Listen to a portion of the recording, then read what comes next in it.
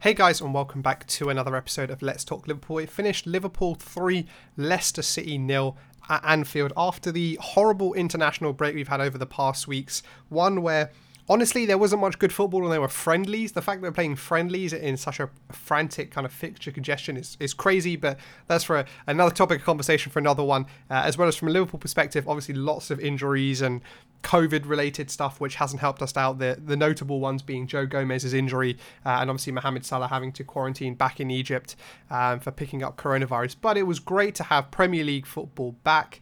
It was good to have a full suite of games over this weekend. It was great to see, all the players and all the teams back in their kits with the managers back on form and all the good fun stuff with VAR as we always have every week. And last time we played on a Sunday evening, things didn't go so well. Things didn't turn out so well, and that was against Aston Villa. So I was hoping this time round that wasn't going to be a bad omen for us. But this time we had a bit of a point to prove. We were at home. We had our backs against the wall because of the injuries. And I think that really, really showed in the performance, in the way we played, the goals we scored. Everyone has been writing us off throughout the international break, and ever since really that Everton game where Virgil van Dijk got injured, and there's no way Liverpool can be up there with the injuries they've got. They've lost such a big part of their team. Now Salah's having to quarantine. Everyone and their dog is writing Liverpool off, and it was something that you could see throughout the game in the way we played, the intensity we played with, that both Klopp and the players still firmly believe in our quality and our skills, and the fact that we will be up there towards the tail end of the season in terms of challenging for the title, along with some of the other teams who are doing very, very well. Big shout out to Tottenham. They seem to be on a madness at the moment. Harry Kane seems to be crazy. But, this performance against Leicester for me was very much a marker and a statement and a message to the rest of the Premier League from Jurgen Klopp and his players that we won't be going quietly anywhere.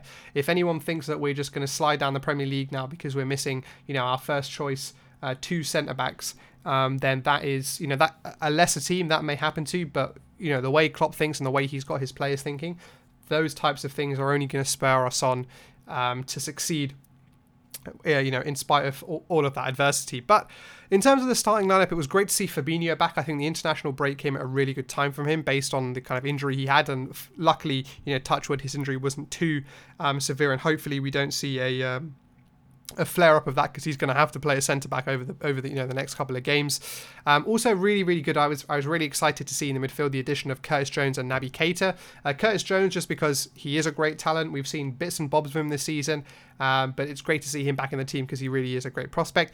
And then also Naby Keita, someone who's, we know we can talk for a long time about how he struggled with injuries all throughout his in his career at Liverpool, but it was great to see him back. He hasn't really featured too much apart from right at the beginning of the season, so I was excited to see what he was going to do. Unfortunately for him, he had to go off before the end of the game. Don't know the extent of the injury as of recording this, but that is a real shame, because I think he's someone that he just needs extended time in the team. He can't come in and make an instant impact. He's just not that type of player. So really unfortunate for him to have to go off again, but we'll wait to see how serious that may be.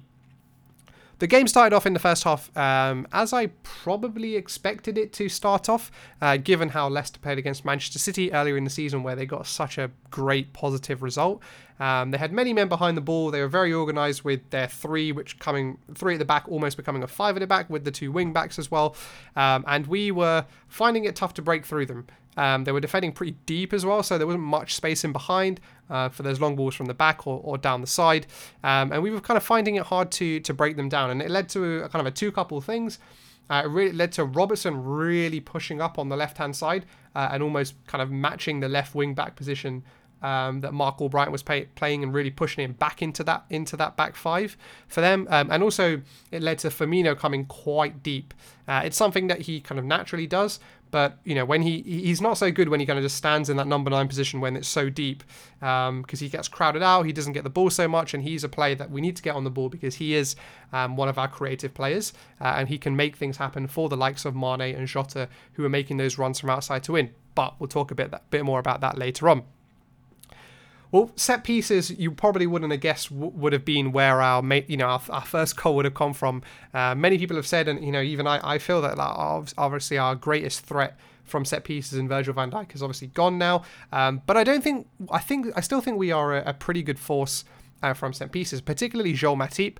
His aerial ability in the opposition box doesn't really get talked about too much, but the ball always seems to kind of get attracted to him, and he scored some really, really good headers for us as well.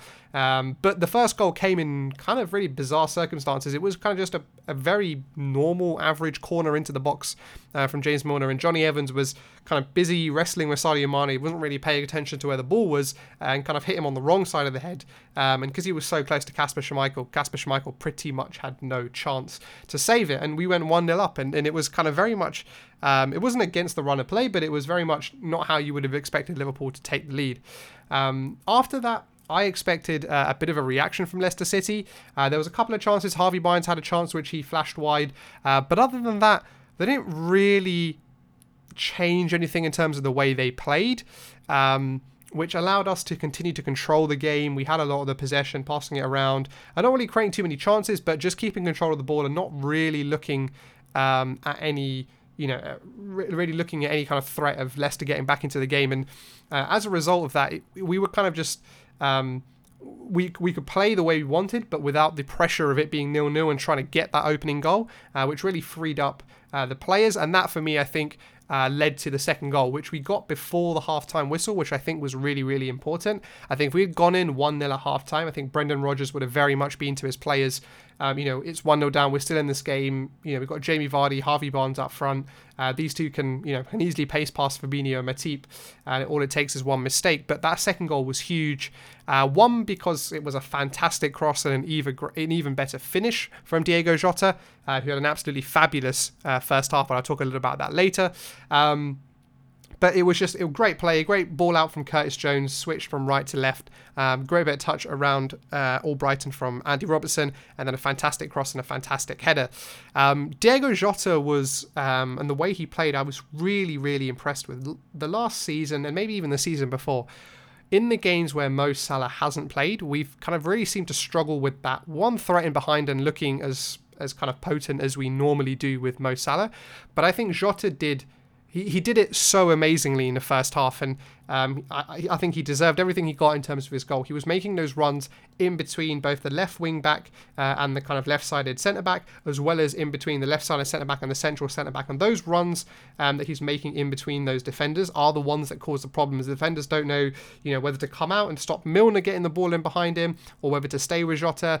And those kind of runs from out to in have become so, the way Liverpool play, and often when Salah doesn't play, that part of our game is not as good as it normally is, but that wasn't the case today, and that for me was all down to Diego Jota just really understanding his task and the role in the team, and understanding how Salah plays and how, because of the way Salah plays, how that complements the whole team and the balance of the team. So I thought he was absolutely fantastic and outstanding in the first half. And then we went into the second half, and I was before I talk about us, I was really, really disappointed in Leicester. They didn't really up the pressure, up the tempo, and we were just able to pretty much control the second half as we wanted. We created a number of chances. Sadio Mane with a couple of strikes at goal. Bobby Firmino doing Bobby Firmino things and nearly scoring and not scoring. I think he was 1 centimetre away from scoring. The ball was cleared on the line. And yeah, we could have scored many, many more goals. But it took a corner for us to get our third goal. It was a good cross in, and then Bobby Firmino rose above, made it 3-0. It was great for him to get a goal. You could see how ecstatic everyone, from the management to all the players, were that Bobby Firmino got his goal. It's super important that Bobby Firmino feels like he's still contributing. I know some of the talk around, is Firmino contributing, where are his goals, etc., does get to him. So it's important to make sure for his own sanity that he still feels like he's contributing to the team.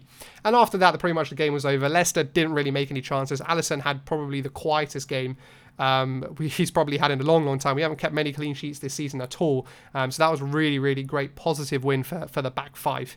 The back five, obviously, in terms of getting that clean sheet, I think we did really, really well. But I think today, our midfield was really, really good. They won't get talked about a lot because, they didn't do anything crazy. No crazy assists, no fantastic play. But I think both Gini and Curtis Jones were absolutely fabulous today. There was a reason in the game you didn't really hear Maddison, or Tielemans in the game at all. And that was because, one, we bossed it in midfield, and two, when they did get the ball, both Gini and Curtis and Naby Keita, when he was on as well, did really, really well to just close down all of that space and angles and close the ball into the strikers, which is the one that always Maddison and Tielemans are looking for, in behind to Jamie Vardy. So I think they were really, really raw. They covered really well. They pressed really well. Gini obviously wasn't really playing in his normal position as well. We often see him kind of on the left of the three, where he was playing at the base of the three with Jordan Henderson out. And that's exactly what we need from him. Henderson probably might be out for another couple of weeks. So that's the exact type of performance you want to see from Gini. I was a bit critical of him after the Man City game, but he showed to me again, how important he is to the team. I don't understand what, all this stuff about people wanting him to go or whatever. He's a fantastic player. He's been a great player for Liverpool, and he showed again in this game for me at least why he's so important to the team and the qualities he has. So now we'll move on to the player of the match, and this was really tough for me.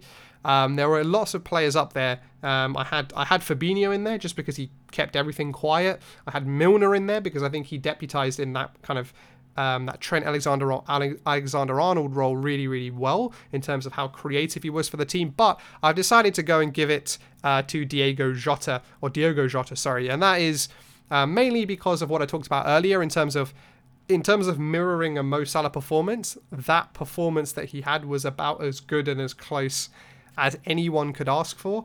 Not that I'm trying to compare Jota and Salah, but for the same reasons I talked about earlier in terms of that part of our games looked missing when Salah hasn't been in our team, but Jota continuing the great form that he's had since the beginning of the season when we really started getting introduced into the Liverpool team, and then scoring as well today, making chances, helping us break from the back when we were under a little bit of pressure.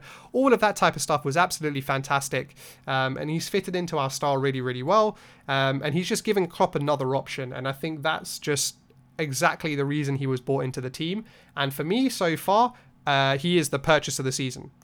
He has proved from minute one his worth. He's 23 years old as well, so he's still got a lot of improvement left as well. But he's just continuing to show how important he is and justifying every penny we paid for him.